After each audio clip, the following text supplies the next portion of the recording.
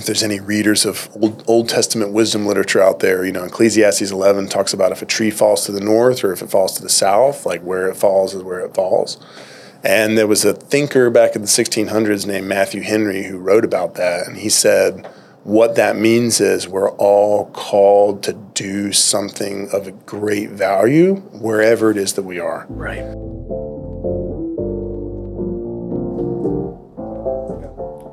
Hey everyone, welcome to Here for the Health of It podcast. We are your host. I'm Dr. Randy. We're here with Dr. Tom, and we are Columbia's hottest and fastest growing podcast.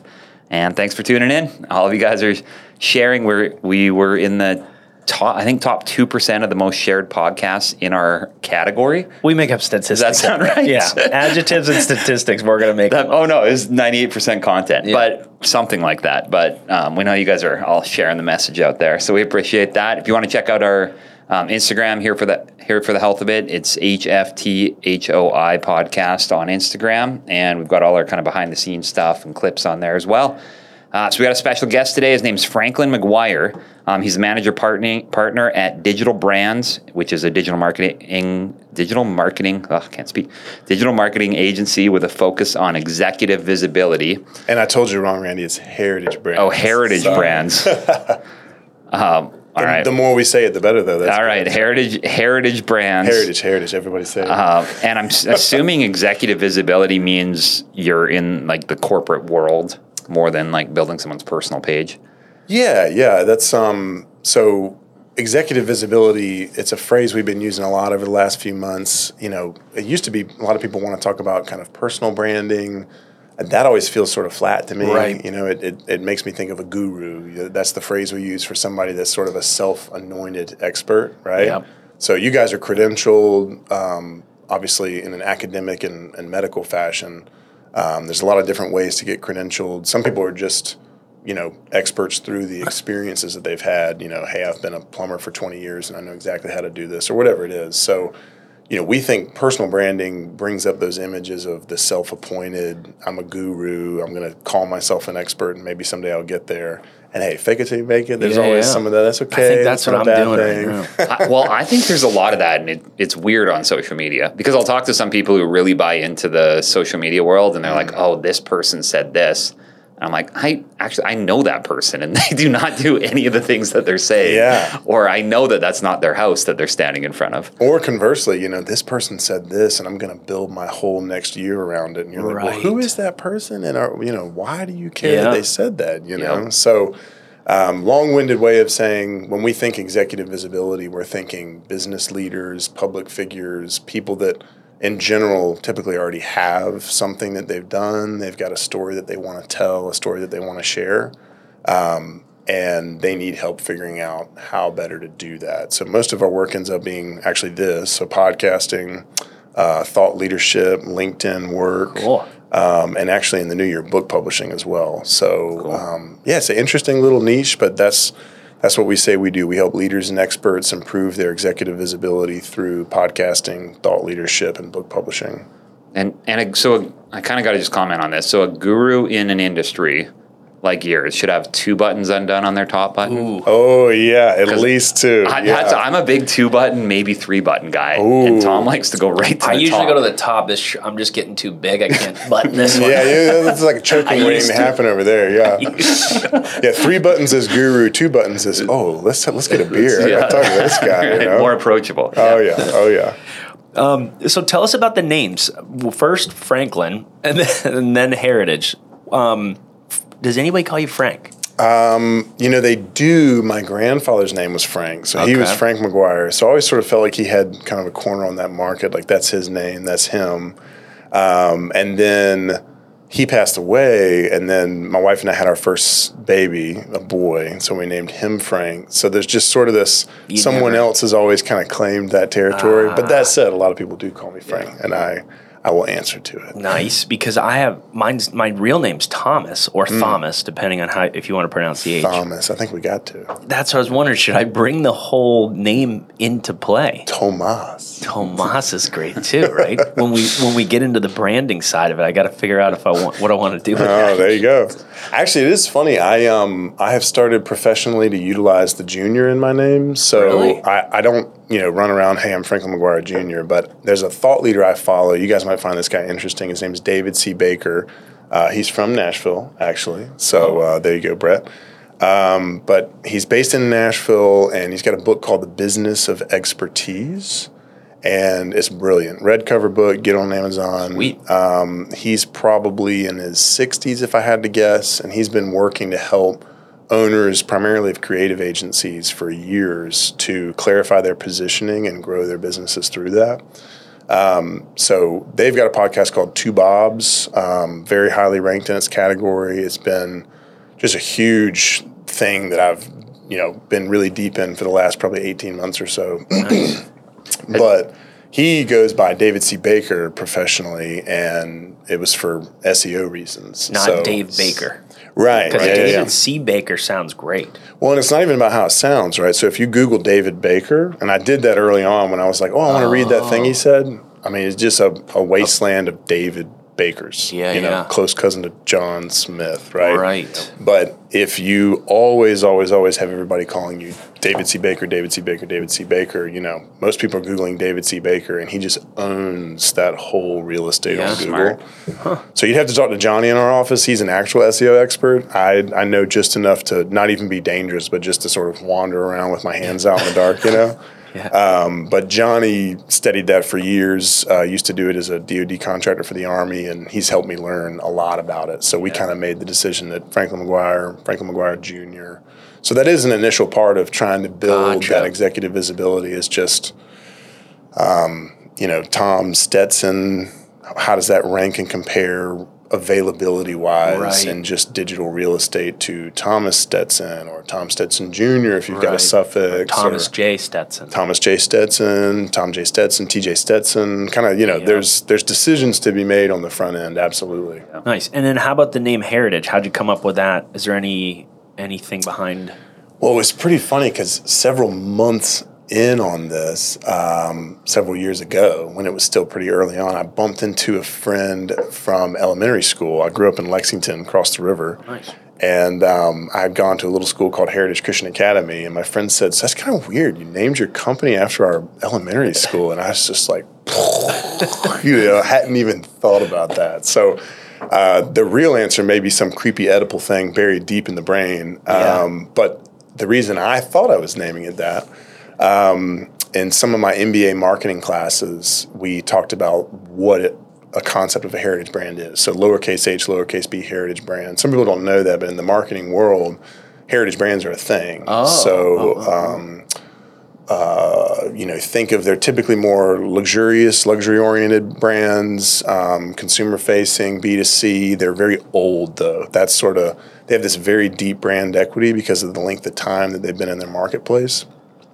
You might think about actually I wrote an article about this on LinkedIn a few months ago, so I should be remembering this better, but Beretta is a 527-year-old company, I think. Beretta markets, and they should, but they don't necessarily need to. Nobody's wondering if Beretta knows how to make a gun, because back in 1587, somebody in Venice said, we're going to start doing that, and then they just never stopped. Right. So the brand equity from the amount of time that you've been in the market, that's typically the hallmark of a heritage brand.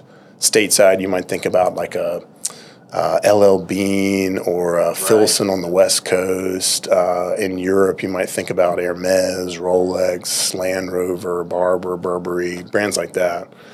So I just really cottoned onto that concept in school. I thought, man, that is really cool. This idea that because of the length of time that you've been in the marketplace, you've just developed this incredible brand equity.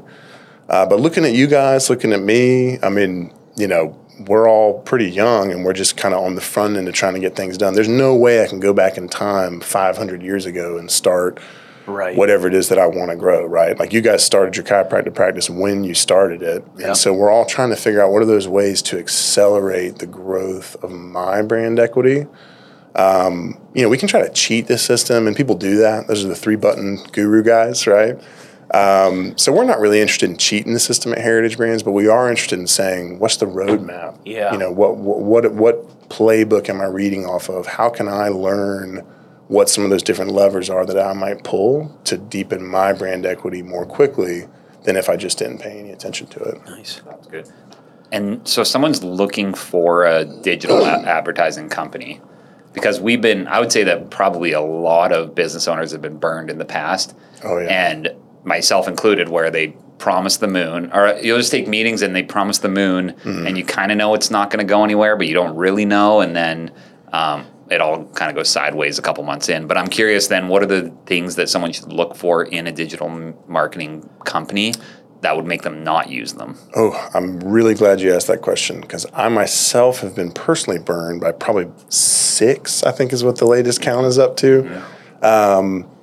I just got to be honest with you guys. I hate marketing. I just don't like it. I don't think of us as a marketing company. I started Heritage Brands out of a need because I owned an e-commerce brand that was growing very quickly and aggressively. I was actually getting my JD MBA here at Carolina at the time, was doing great, top 10% of my class. I did well in undergrad. I've always enjoyed school. But I had started a vacation rentals company in Charleston between undergrad and grad school.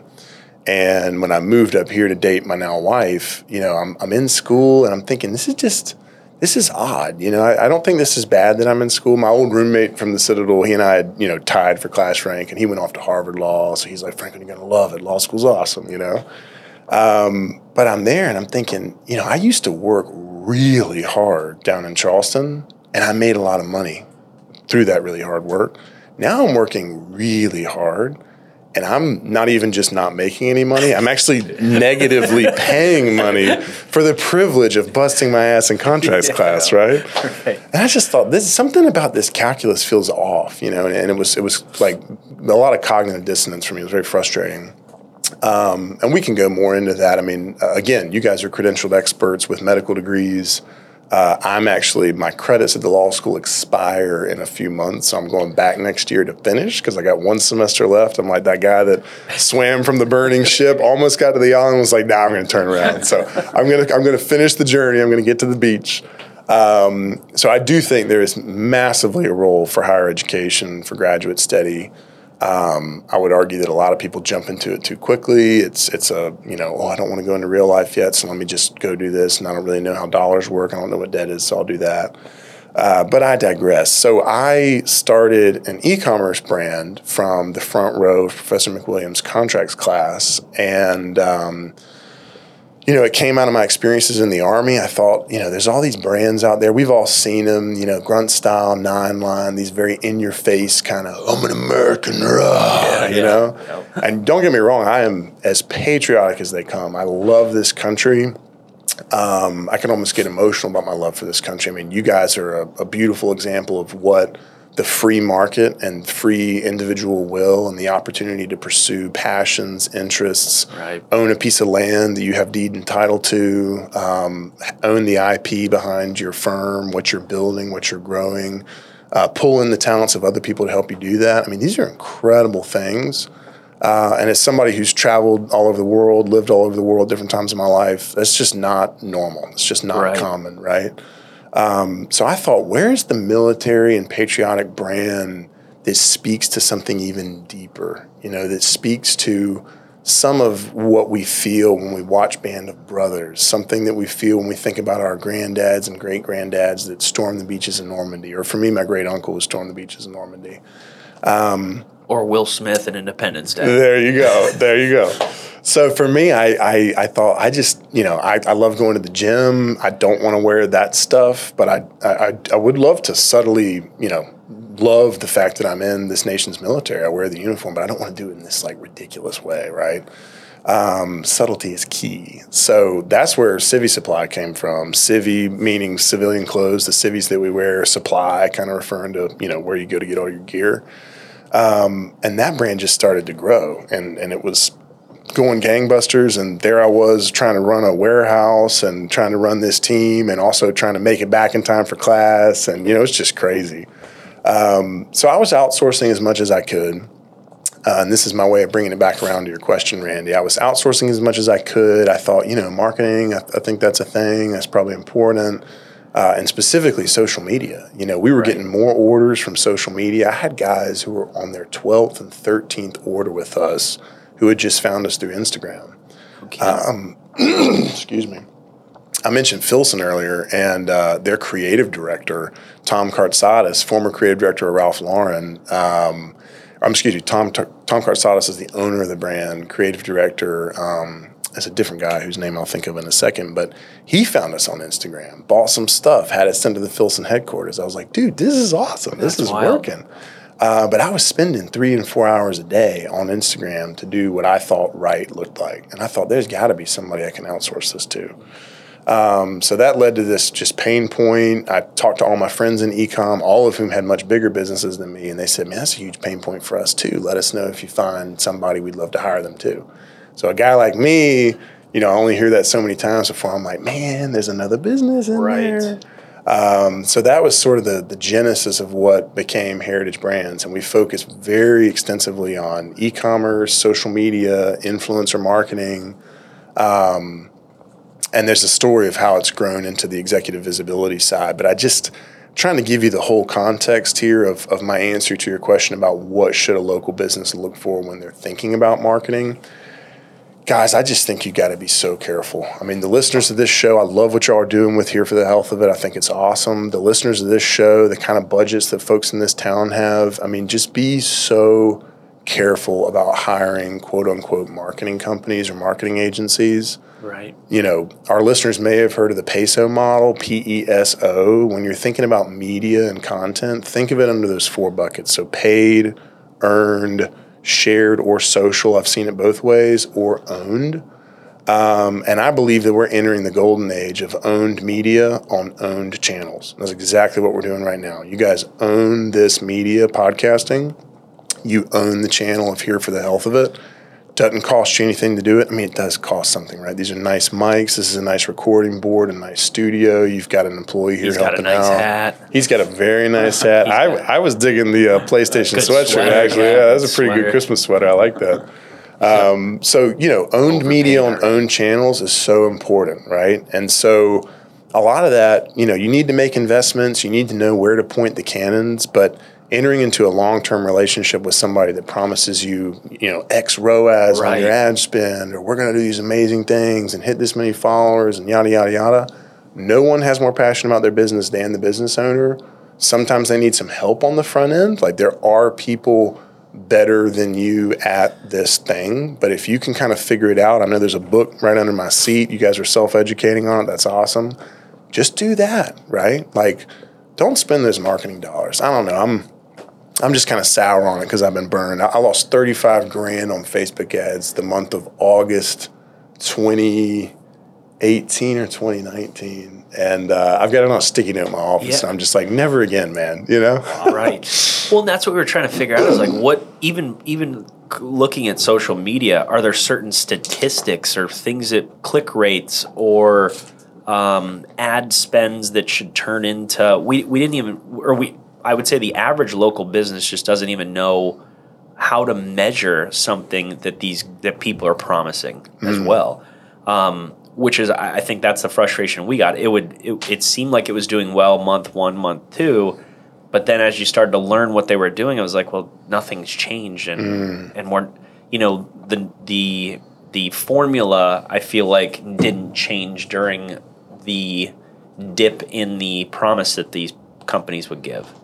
So I think, speaking a little bit to that, do you think people should more hire internally and just produce a ton of content, like the Gary Vee kind of model, where it's like just bring the people close into your business that live it, breathe it, feel it, and just pump out a ton of video and photos that way? That's a good question. I think it varies. I'd probably have a different answer depending on what type of business person asked me.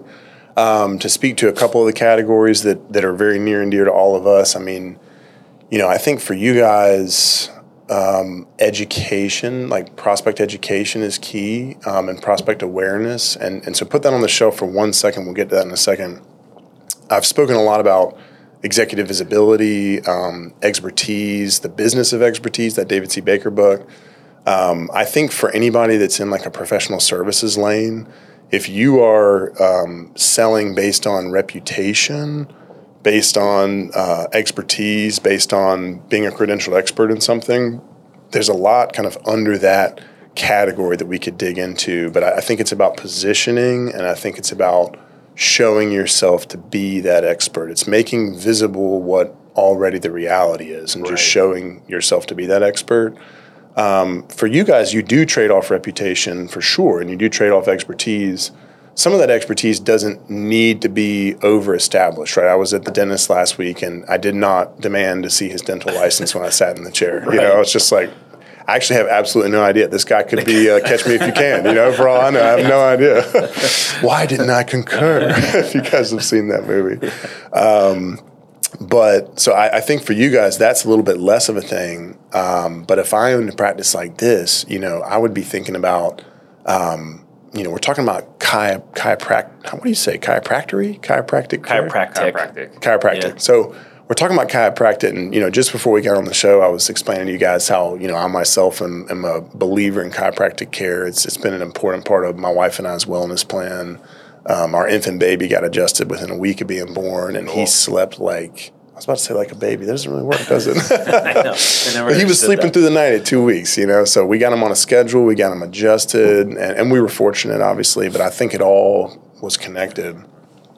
So for a business like y'all, you know, I'm thinking about who are all those people out there that don't know the benefits of the care, and how can we create the educational content that they'll find and sort of start to self-educate. Right. So we all know about like that customer journey, and we're working on a project right now with some guys in Idaho, actually. So we had a 2-hour strategy call with them yesterday. We're working on a strategic roadmap for them right now, and they created a supplement company that they took from zero to a $200 million exit in 4 years. Wow. I mean, the story is just incredible. And it's especially incredible because these guys have no ego. I mean, they just are the most humble. Honestly, like it feels like such a blessing just to get to talk to them and hear their story. Yeah. So, you know, I asked them, I said, well, how in the world did you guys do this? Like 0 to 200 mil in 4 years. That's unbelievable. And we had their VP of marketing, their CMO, on the call. He said, you know, in the beginning, we just focused on educating people. It was supplements for gut health. And he just said, you know, there was many stages of our customer journey, but like at the top of that funnel, we just focused on being teachers, on educating, and on showing our expertise that way. And then people, as they became aware of the problem and mapped it to their own gut issues or health issues, if they self-identified as like, oh yeah, I think that's me, then they went into the funnel in different places and were served different things along that. That's good. But at the very, very top, I think, you know, it's deep in human nature to want to tell stories. We've been doing that, you know, for at least 20,000 years with our words orally, right? We've been writing for the last few hundred of that. So what are the stories that you ought to tell? You know, what's something that you can teach to somebody else?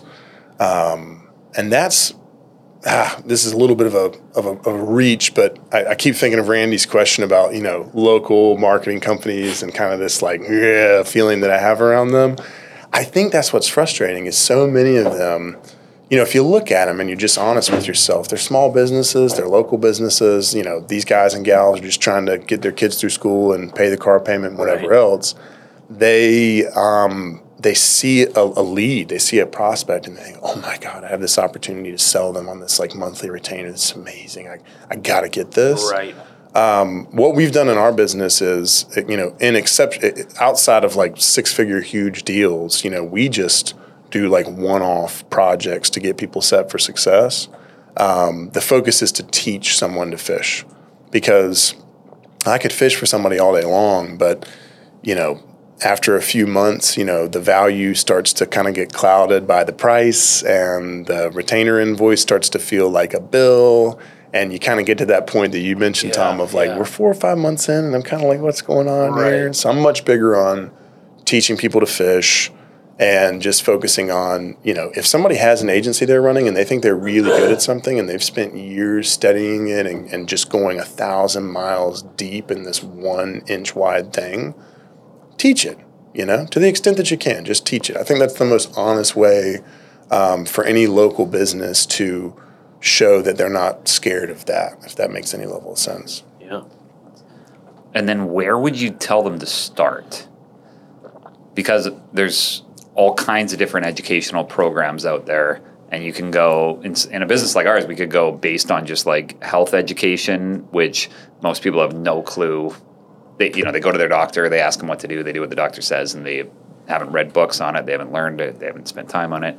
But then there's the other side about, let's say, how the actual adjustment works, or how our rehab works, or if we have other things or tools, how those things work. And I feel like sometimes it gets clouded in, are you educating about the service? Or are you educating about the body? Or are you educating about health? And what's the conversation to figure out which one you educate on?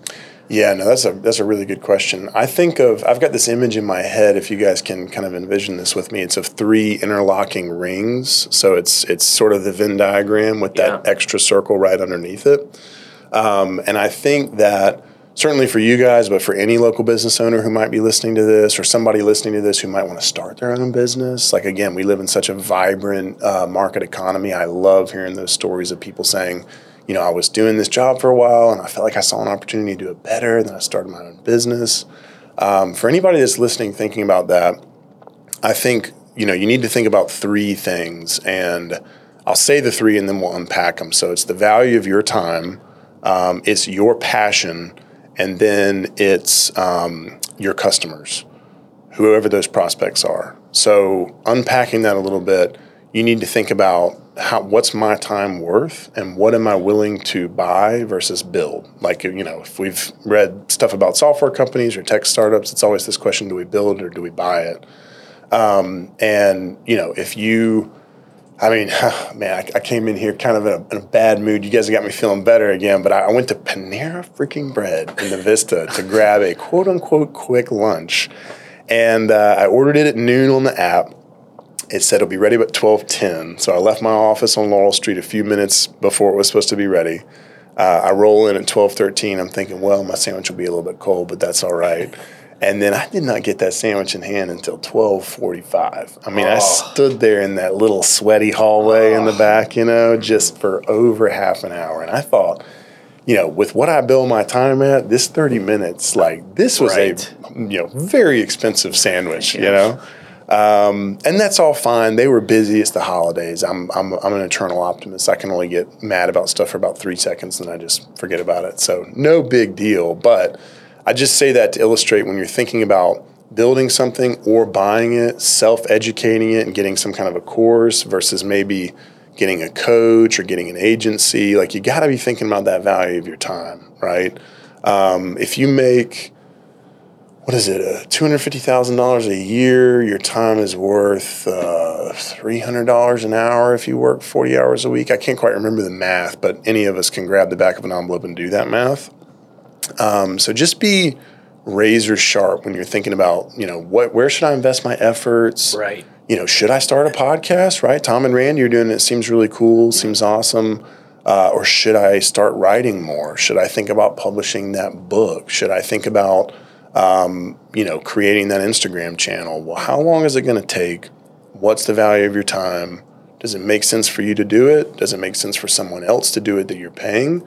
Or does it just not make sense to do that?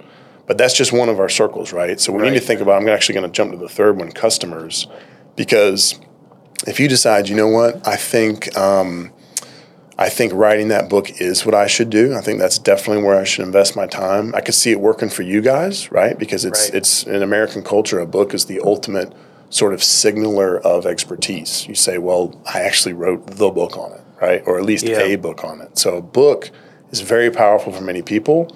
But if your business is power washing and you've got this power washing empire, maybe we write a book about growing a power washing empire, but you're not going to write a book thinking that it's going to get you more power washing customers, right? And the amount of time and then the mismatch between your prospect and what you're doing, that's just a total whiff, total miss. So we need to be thinking about value of time. We need to be thinking about prospects. Who are my prospects? Where do they live? What kind of media do they consume? And then we need to be thinking about that third thing, which is passion. So, we produce podcasts for a handful of our clients. It's a lot of work, right? So on some level, you guys would not be doing this if you didn't think it was really cool to just talk to local business owners and to do it in this medium and in this fashion. So people under-index all the time on passion when they're trying to sit down and map out the perfect marketing plan. What are you super interested in? That's just so important.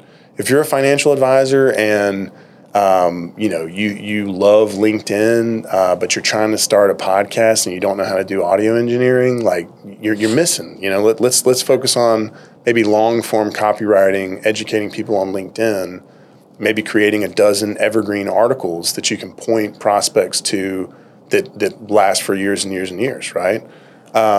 If you are, what's another good example? I've got a friend who is a pretty big time lobbyist. He and I are starting a podcast together in the new year, just about a passion project. We just love leadership. We found it so interesting. He's an Army buddy of mine, fellow Citadel grad, and we're just going to interview leaders, and that's all that we want to do. So we have that passion to do it. He's not very interested in LinkedIn. I've told him for years, like, hey, that could be a really cool way for you to grow your business. But he loves Twitter and he loves barbecue. And believe it or not, like that channel for him, because he loves it, it's a way to connect. It's a way to stay top of mind. It's a way to stay present. So just keep those three rings in mind, like value of your time, passion, and then customers and prospects. You got to find that kind of magic right in the middle of that. Yeah, I think typically we as business owners jump to like, let's just pay for that instead of really taking it through that filter of like, all right, what do we want to spend our time on? I think that's an excellent point. And we look to outsource it probably too quickly, maybe, and just because we don't want to develop the skill set. And I don't want to sound like I'm talking out of both sides of my mouth, but there is a give and take there on that, right? Like, we are spending an hour together here. That's 2 hours of two chiropractic doctors' time. How many patients could have been seen? What kind of revenue could have been made? Now, all that said, you can't hire somebody else to like be you on a podcast, and you guys have this passion for it. But if y'all are finding yourself spending a bunch of time, like let's say again with the caveat that I don't necessarily love marketing. I don't do paid. I mostly just lose money on it. But for you guys, probably like geocaching or geofencing Colombia and saying, how do we get people in Colombia who are Googling chiropractic care, they're wanting to educate, that there is a strategy there that needs to be done. Yeah. And if you guys are finding yourselves spending 6, 8, 10, 12 hours trying to self-educate on Facebook ads, like don't do that. Do what I did when I found myself doing that and just spend that 6, 8, 10, 12 hours finding that perfect long-term partner who I now have. Happy to refer you guys to him. But find that person because, you're going to overinvest your time on it. So it's a fine balancing act of build it or buy it. And if I'm buying it, and am I buying it through a W-2 or through a 1099 or through an agency with invoices? Is it one time? Is it long term? All those things are kind of in that decision matrix. Yeah. Yeah. Because when you were pumped, so your first business was the shirt business? Is that? Yep. And then to solve the problem that created, I guess, Heritage, what did you start exploring when you realized, like, all right, I'm now the solution, and I'm going to create Heritage as the... Yeah, and actually, that's a good way to describe that journey that we've gone on from being sort of an enterprise-level social media management agency, which we still dabble in. We're still very good at that. But we're shifting our business from that to just narrowing our focus down on leaders and public figures for executive visibility. And the reasons underneath all that were when we started doing that for other people, we were, the only way to do it and do it right, guys, is just spending a huge amount of time inside the platforms. Like, think about it this way. Facebook, Instagram, Meta, they're in the business to make money. They make money by serving ads to users. To be able to report successfully that those ads have been served to users, there needs to be a user who's actually engaging on the platform. Right. So always follow the money trail. We all know that, right? And so what I saw in the 3 different agencies and 1 freelancer that I hired with Civi Supply, all of whom washed out after 90 days. I always give people 90 days. Yeah. Like, try it, see if it works. And it didn't. They did what we call post and ghost. I mean, they just kind of, they showed me a really pretty little report in Hootsuite or Sprout or whatever else. And, we got this neat content. And sometimes they'd go and even help you make the content. Which, looking at now, I'm like, those people were they were trading time for money in such a negative way. And that's why you so often see people thinking, I'll be a social media marketer. Because they know how to do it. If you got a phone in your pocket and you're under 40, you know how to do it. Right. But it's impossible to scale. It's just going to be some kind of solopreneur, solo act. And if that's helping that young mom get through school or something, that's awesome. Right. But it can create a value mismatch between the client and the service provider. And it can amplify those missed expectations and unrealistic expectations. So we realized that the only way to grow a brand on social was to spend a huge amount of real human time in the account. That was one core component of it. So we literally had over a dozen Wi-Fi only phones at our office for years that were just the client account phones. Yeah. And we would have junior level employees, interns, just get into that account. Here's your list of hashtags. Here's your list of geolocations. Here's your list of other avatar users that we want to check out their followers on. And we would just be in there. It's putting thumbs on screens. That's what you had to do. But that's only one part of it, right? You've got to be putting great content out, and you've got to be engaging with the user base. So we did that. We did it for a few years. I think it went well. We helped a number of companies and some e-com brands grow pretty significantly. It was a rewarding journey in a lot of ways, but taking stock of everything over the last 6 to 12 months, we were looking at some of our favorite people to work for and the people that we really thought had a story to tell that we could really help impact. And we kept coming back to it's the public figure clients that we have. We've got some pretty major politicians that we work for, some of whom, folks locally would know. And we had some leaders that we were working for, and we just kept thinking, I think it's helping business leaders and public figures improve their executive visibility through these channels that we've gotten really good at, that owned media and owned channels, which for us, typically podcasting, thought leadership, and book publishing. And we thought that all this work going down the river of the ongoing, just day-to-day social content, communicating with people, it feels like it ought to end in an ocean of something. Where does this go, right? Back to my I don't like long-term retainers. Nobody does. At some point, it starts to feel like a bill. It's where does this kind of land and end? And I kept coming back to a book, A book is, again, the ultimate signal of authority in our culture. Yeah. And I wanted to be able to tell our clients, hey, this book, we're working on it and it's going to get published next quarter or next year or whatever it was. And our clients wanted that too. Yeah. So a few months ago, I just started networking with publishers. I just said, you know what, this is the journey that I'm going to go on. We've got a great team at my office, so I get to focus mostly on the front of the ship, where are we headed, and they kind of focus on where are we now and where were we, And it all led, to make a very long story short, to us actually hiring a former VP of publishing from Forbes Books, so the Forbes magazine business people. Nice. And her first day was yesterday. So, we've now officially added, book publishing to the stack. I wouldn't call us a publisher. Right. Heritage isn't a publisher, not yet at least. But that's going to be a really big part of what we're doing in the new year. But what I wondered about a book is how long is that book powerful for? So say we produce a book and it takes a year, it gets published 1 year from now. How long does that have, quote unquote, clout or that you can continue to utilize that book? Is it another year, 2 years? And I know it depends on how good the book is, of course, but. Yeah, and there's a really good specific To Bob's podcast episode about this. It's called The Rungs on the Ladder of Lead Generation. I think it was published in August 2020, so would certainly point people to that if they wanted to kind of learn more about that. But to answer that specific question, Tom, we would really need to spend a long time, more time than we have today, just to figure out, is a book even right for somebody? Because that is not a small expense. That's a huge amount of time. It's a huge outlay just to even do that. Right.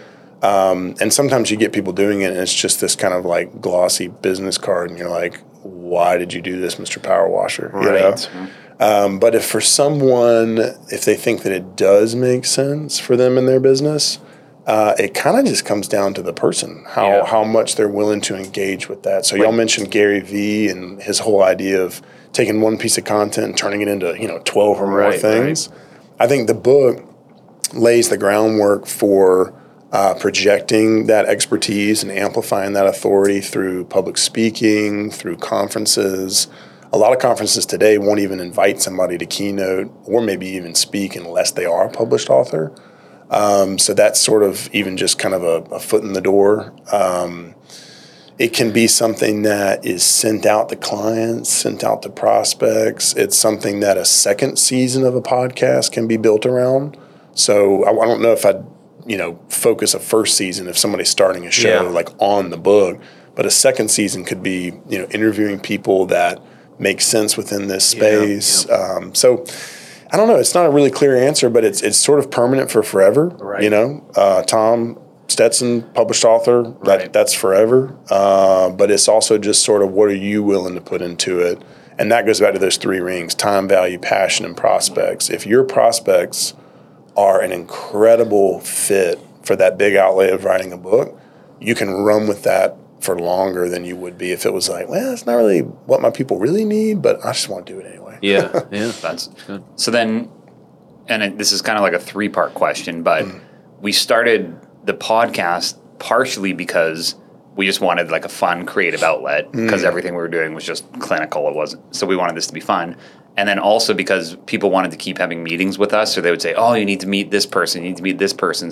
And it was just a hassle to say, when can we meet? Where are we going to meet? How long are we going to meet for? So we just created this thing where we said, and I don't think I've taken a single meeting in a year and a half, where if someone says, oh, I want to meet with you. Great, our podcast is at this time, and I have to be gone by 2. Or they'll say, oh, I have a person you really want to meet. Great, ask them if they want to be on the podcast. And then they come on, and then it's just set for an hour. It's a set time for us every week, and we always know when it's going to happen.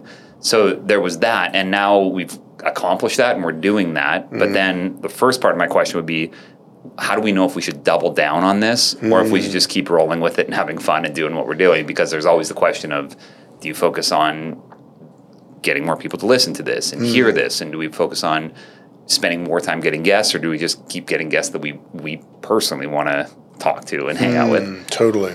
And then the other side of that we did the same thing. So I did a book in 2014, and it was because it's called Fully Alive, but it was because I kept telling the same stories over and over and over again to every patient. So I was like, you know what, I'm just going to write them all down. When a person comes in, they're going to get this book and they can read it all. They'll know my whole story. They'll know me. They'll know why I do what I do. And it was kind of cool. So it was like it was more like a bio. There's some testimonials, things like that, and that was cool.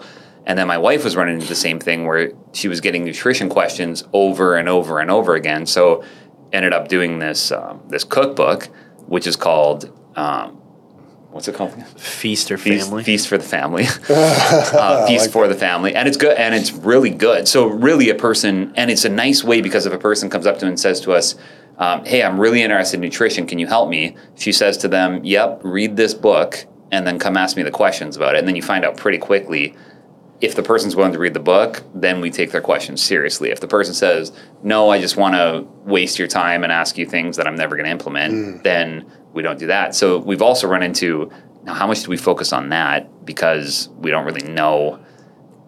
We know that there's a market for it, but we don't know the time value of talking about a cookbook versus the time value of now, chiropractic and helping a person in the clinic itself. Totally. Yeah, there's some good questions in there. And before I even try to answer any of them, I just want to point out how wise that was of you guys and your wife, just to think through, tire kickers are such a real thing. I had somebody come in my office the other day, and I thought they were a pretty good prospect. I thought we were going to do some business together, and then it just, oh my God, like just a huge waste of time. Yep. Like Panera sandwich times 10, and I just thought, man, Franklin, what a whiff, man. You really missed on that, And so while wanting to be an engaged member of the community and just be a nice guy. Like life is short. Like, be a good dude, right? So of course we all have that in spades, but there's also that sort of, man, like, I work about 50 hours a week and that's it. Other than that, it's hanging out with, baby Frank and the wife. So I appreciate that you guys used these types of content actually as almost like gatekeepers. What I would say is that the next layer to that is, and it depends on what people sell, but if you go deeper into that lane of thinking, you can start to get to a place where people want to pay you money who don't know you at all. So I've mentioned David C. Baker a few times in this conversation. Shout out to my boy. I love his work, right? Some friends of mine who run a branding agency are working with him right now. His key program is called the Total Business Reset. It's $26,000. He probably spends, I would have to guess, like less than a dozen hours with people who buy it. So if you do the dollar for dollar, like, value per hour that he's got on those customers, it's unbelievable. He espouses a lot of the views that we espouse around content, book publishing, making yourself a visible expert within your space. And I happen to know, I don't know if people are supposed to know this, but he has, nearly 1,000 right fit prospects in his sales funnel that he just hasn't even touched. Like, these are pre-qualified leads that have raised their hand to say, I want to buy your $26,000 program. And so what I think is really incredible is I myself would love to buy that program. And I've never met him. He doesn't know me. He's never met me. I've never talked to him. I don't know his people, as we say in the South. I don't know anything about this guy, but I have consumed enough of what he has to say that I believe that he's an expert and I want to give money to him. Right. So for you guys thinking about, you've got this book, this podcast is a little different because I think what this podcast does is shows you all to be engaged members of the community and people who want to see your city be a healthier city, which it makes it better for everybody, right? There's a huge amount of social good behind that. But the Fully Alive book, like, that would be something, Randy, that I would want to like dig into more deeply and say, is there more behind that? Is there a way to get that out or use it in such a way that, people engage with it and whatever else might be behind it, and they say, oh my gosh, like, I have to be a client of this guy. And again, y'all's client mathematics are very different than a $26,000 thing. So we would want to just think that through a little bit more and say what's right for y'all in your business. So that's just kind of some assorted thoughts around that. But to try to nail your question there, Randy, about, do we double down on the podcast or do something else? All comes back to business goals. So you guys have probably seen the TED Talk, Start With Why, Simon Sinek. It's awesome. And in the Army, we always talk about backwards planning. Meaning, where are we trying to go, which I think is the heart of that start with why, and then let's backwards plan from there. And the other cool thing that we talk about in the Army is the 1/3, 2/3 rule. And that's one that I haven't really heard a lot of people who have heard about that outside of the Army. So I'll teach that and put that in you guys' toolbox today because it's an incredible way of thinking about planning versus implementing. So in the Army, when we get given a mission, we are supposed to spend 1/3 of the amount of available time for that mission just planning the mission. So that's 1/3, 2/3. So if you've got a week to get something done, like, you really ought to be spending a day and a half or whatever it is to actually just plan that out before you start implementing it. And that's the other problem I see with a lot of smaller marketing agencies or solopreneurs. And there's a problem on the client side too, because you guys hire somebody and they're nervous but also excited because the dog just caught the car and they're like, yeah, I got some money now. And you guys are like, oh, I'm spending some money, so I want to see some ROI, everybody's favorite phrase. And there's no planning, It's post start tomorrow, or you start delivering next week or whatever it is, and that just flies in the face of what the world's greatest leadership organization, the United States Army, has figured out over 250 years of doing this and doing it well, right? Right. So when we're thinking about that question, do we double down on the pod? Do we do something else? I don't know if I have an answer without digging into sort of the mathematics of your business, your customer base, where do the prospects come from? How do we find them? How do we serve them? How do we keep them? But just make that white space, make that white space for planning, because the 1/3, 2/3 is very powerful if you backwards plan and actually, figure out ready, aim, fire, not ready, fire, aim, That's good. You have a lot of whiteboards at Heritage? Oh my God. I have 3 double-sided ones on wheels in my office, plus one huge one that stretches across the whole wall. We've got a really old office. It was built in 1897, beautifully restored. That was the litmus test. Yeah. Tom keeps buying whiteboards that we have no space for. Buying whiteboard paint now to paint walls. Dude, I love it. I love me some whiteboards. So your whole journey is interesting to me, just your pathway. So you grew up in Lexington. What made you decide to join the Army or Citadel? I guess Citadel is the entry point to the Army. Yeah, so I actually I had a grandfather who went to West Point, and I really wanted, God knows why, but I really wanted to go to Princeton for some reason, and then I didn't get in, and I was really pissed about that. And so was it because why do you think you didn't get in? Grades? No, my grades were awesome. My SAT was awesome. Volunteering. You weren't volunteering enough. Yeah, it could have been that, And like in college, I wanted to be a Rhodes Scholar and a Truman and a Fulbright, and I got like into the red zone on all of those. Never got into never got the TD. Right? It was just sort of like, man, this sucks. So I don't know, but it didn't work out, and I used to stuff like that used to really grind my gears, and I've gotten really zen. If there's any readers of Old Testament wisdom literature out there, Ecclesiastes 11 talks about if a tree falls to the north or if it falls to the south, like where it falls is where it falls. And there was a thinker back in the 1600s named Matthew Henry who wrote about that, and he said, what that means is we're all called to do something of great value wherever it is that we are. Right. And so I used to get really bent out of shape if my tree didn't fall in the place that I wanted it to. And it's been sort of a recent, newer journey to say, man, like what am I missing in this place that I'm in right now? What am I called to do right here? And that speaks to abundance mentality and just, trying to live with no fear, no shame. That's all just stuff that I get really hyped up about. But weirdly enough, I had applied to get into West Point as well, and I got in. I got my congressional appointments, passed the academic test. I was so stoked. I was like, man, I can't believe I got in. But you have to take a PT test to pull-ups and stuff? To fully do it. Yeah, pull-ups, sit-ups, all this stuff. I was a pretty fit guy, and I took a year off. I had my gap year, and I lived in D.C. I was an intern in government up there, and then I went and lived in England for a little while. Got a little crazy, came back, was in great shape, and I thought, I'm going to crush this PT test. I'm not worried about it at all. Practiced all the different events on it, but there was this one event called the basketball throw from the knees. I was like, what is dumb? Like, what even is that? I'm not even going to practice that because I can get on my knees and throw a basketball. It's not going to be a problem. Yeah.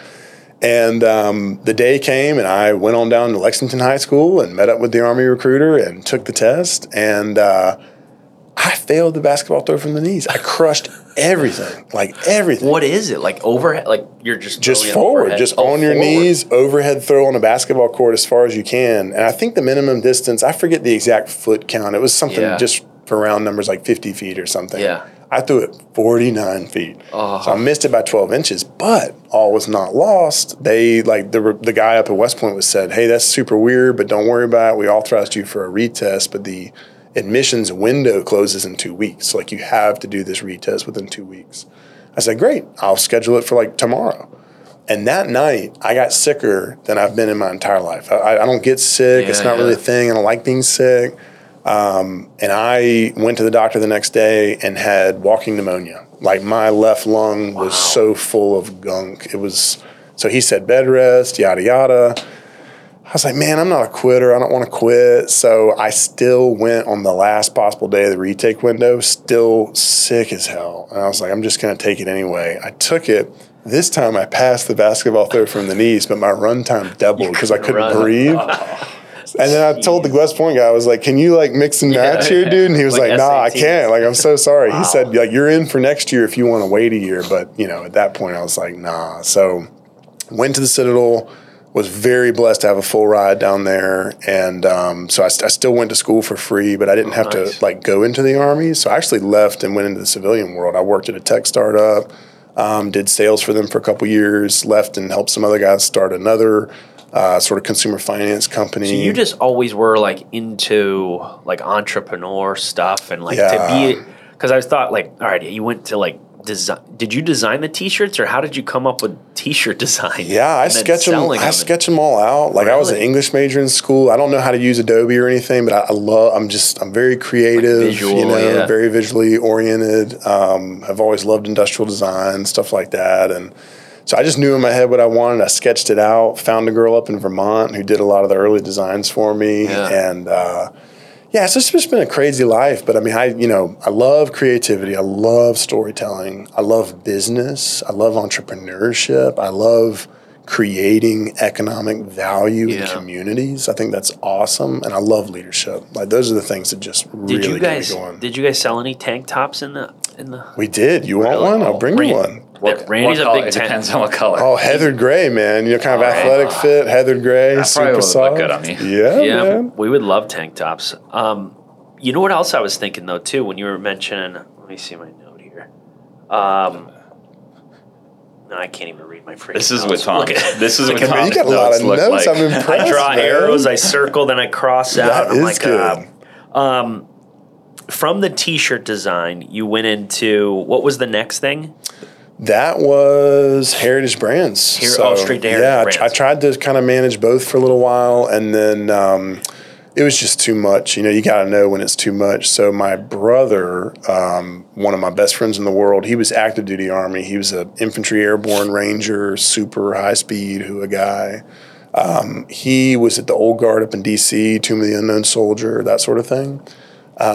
And he said, hey, I'm ready to transition to National Guard. Like, I'm moving back home. Let me run the business. Cool. So he runs Civi Supply today, and under his leadership, it's just grown tremendously. Sweet. He's gotten it officially licensed by the U.S. Army, Navy, Air Force, Space Force, Marine Corps is coming soon.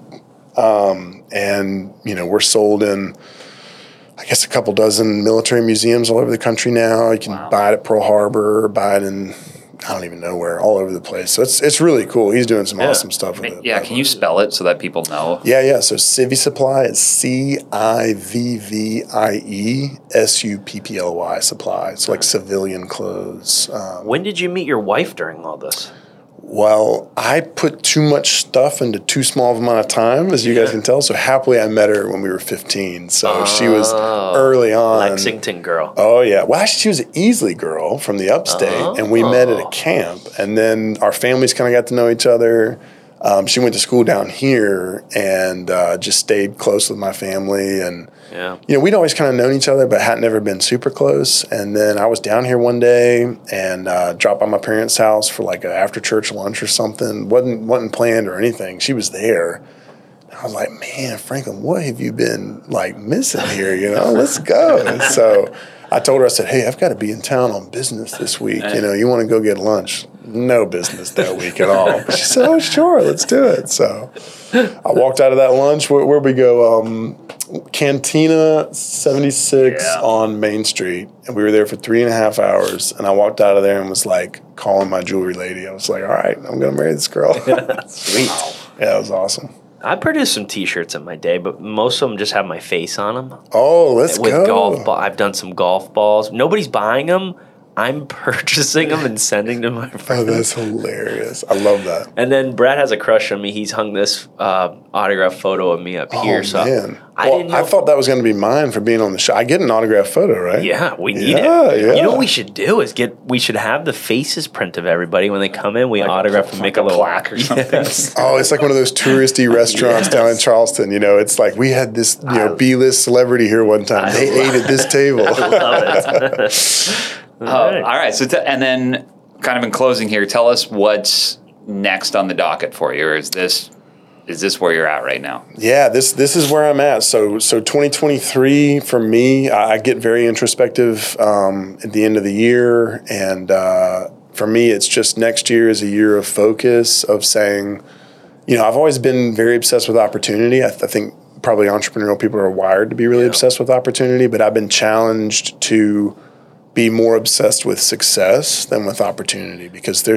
we're surrounded by opportunity, and that's great, and it's always going to be out there, but I really want to lean into just getting 1,000 miles deep in this one place and creating the best possible version of this that I can, and just going all in on that and picking up my head in 10 years and seeing where it took me. Good stuff. And then anyone who you can think of who we should have on the podcast, someone that you think is really interesting or in the Columbia area that we should highlight. Yeah. I would say you might want to talk to, I'm thinking my brother's come up in this, Johnny Matthews, our VP of operations has come up. He was signed to Atlantic Records at one point, toured 250 nights out of the year, ran a recording studio in LA, started a recording label. He's an awesome guy. I get to spend every day with him and I love it. But thinking of people outside of like my very, very immediate orbit, I know on this show I mentioned my friend in branding. Her name's Christine McFadden. She is a partner in Devote Studio. They're actually out of Birmingham. It's a very large, very successful, very highly skilled branding company.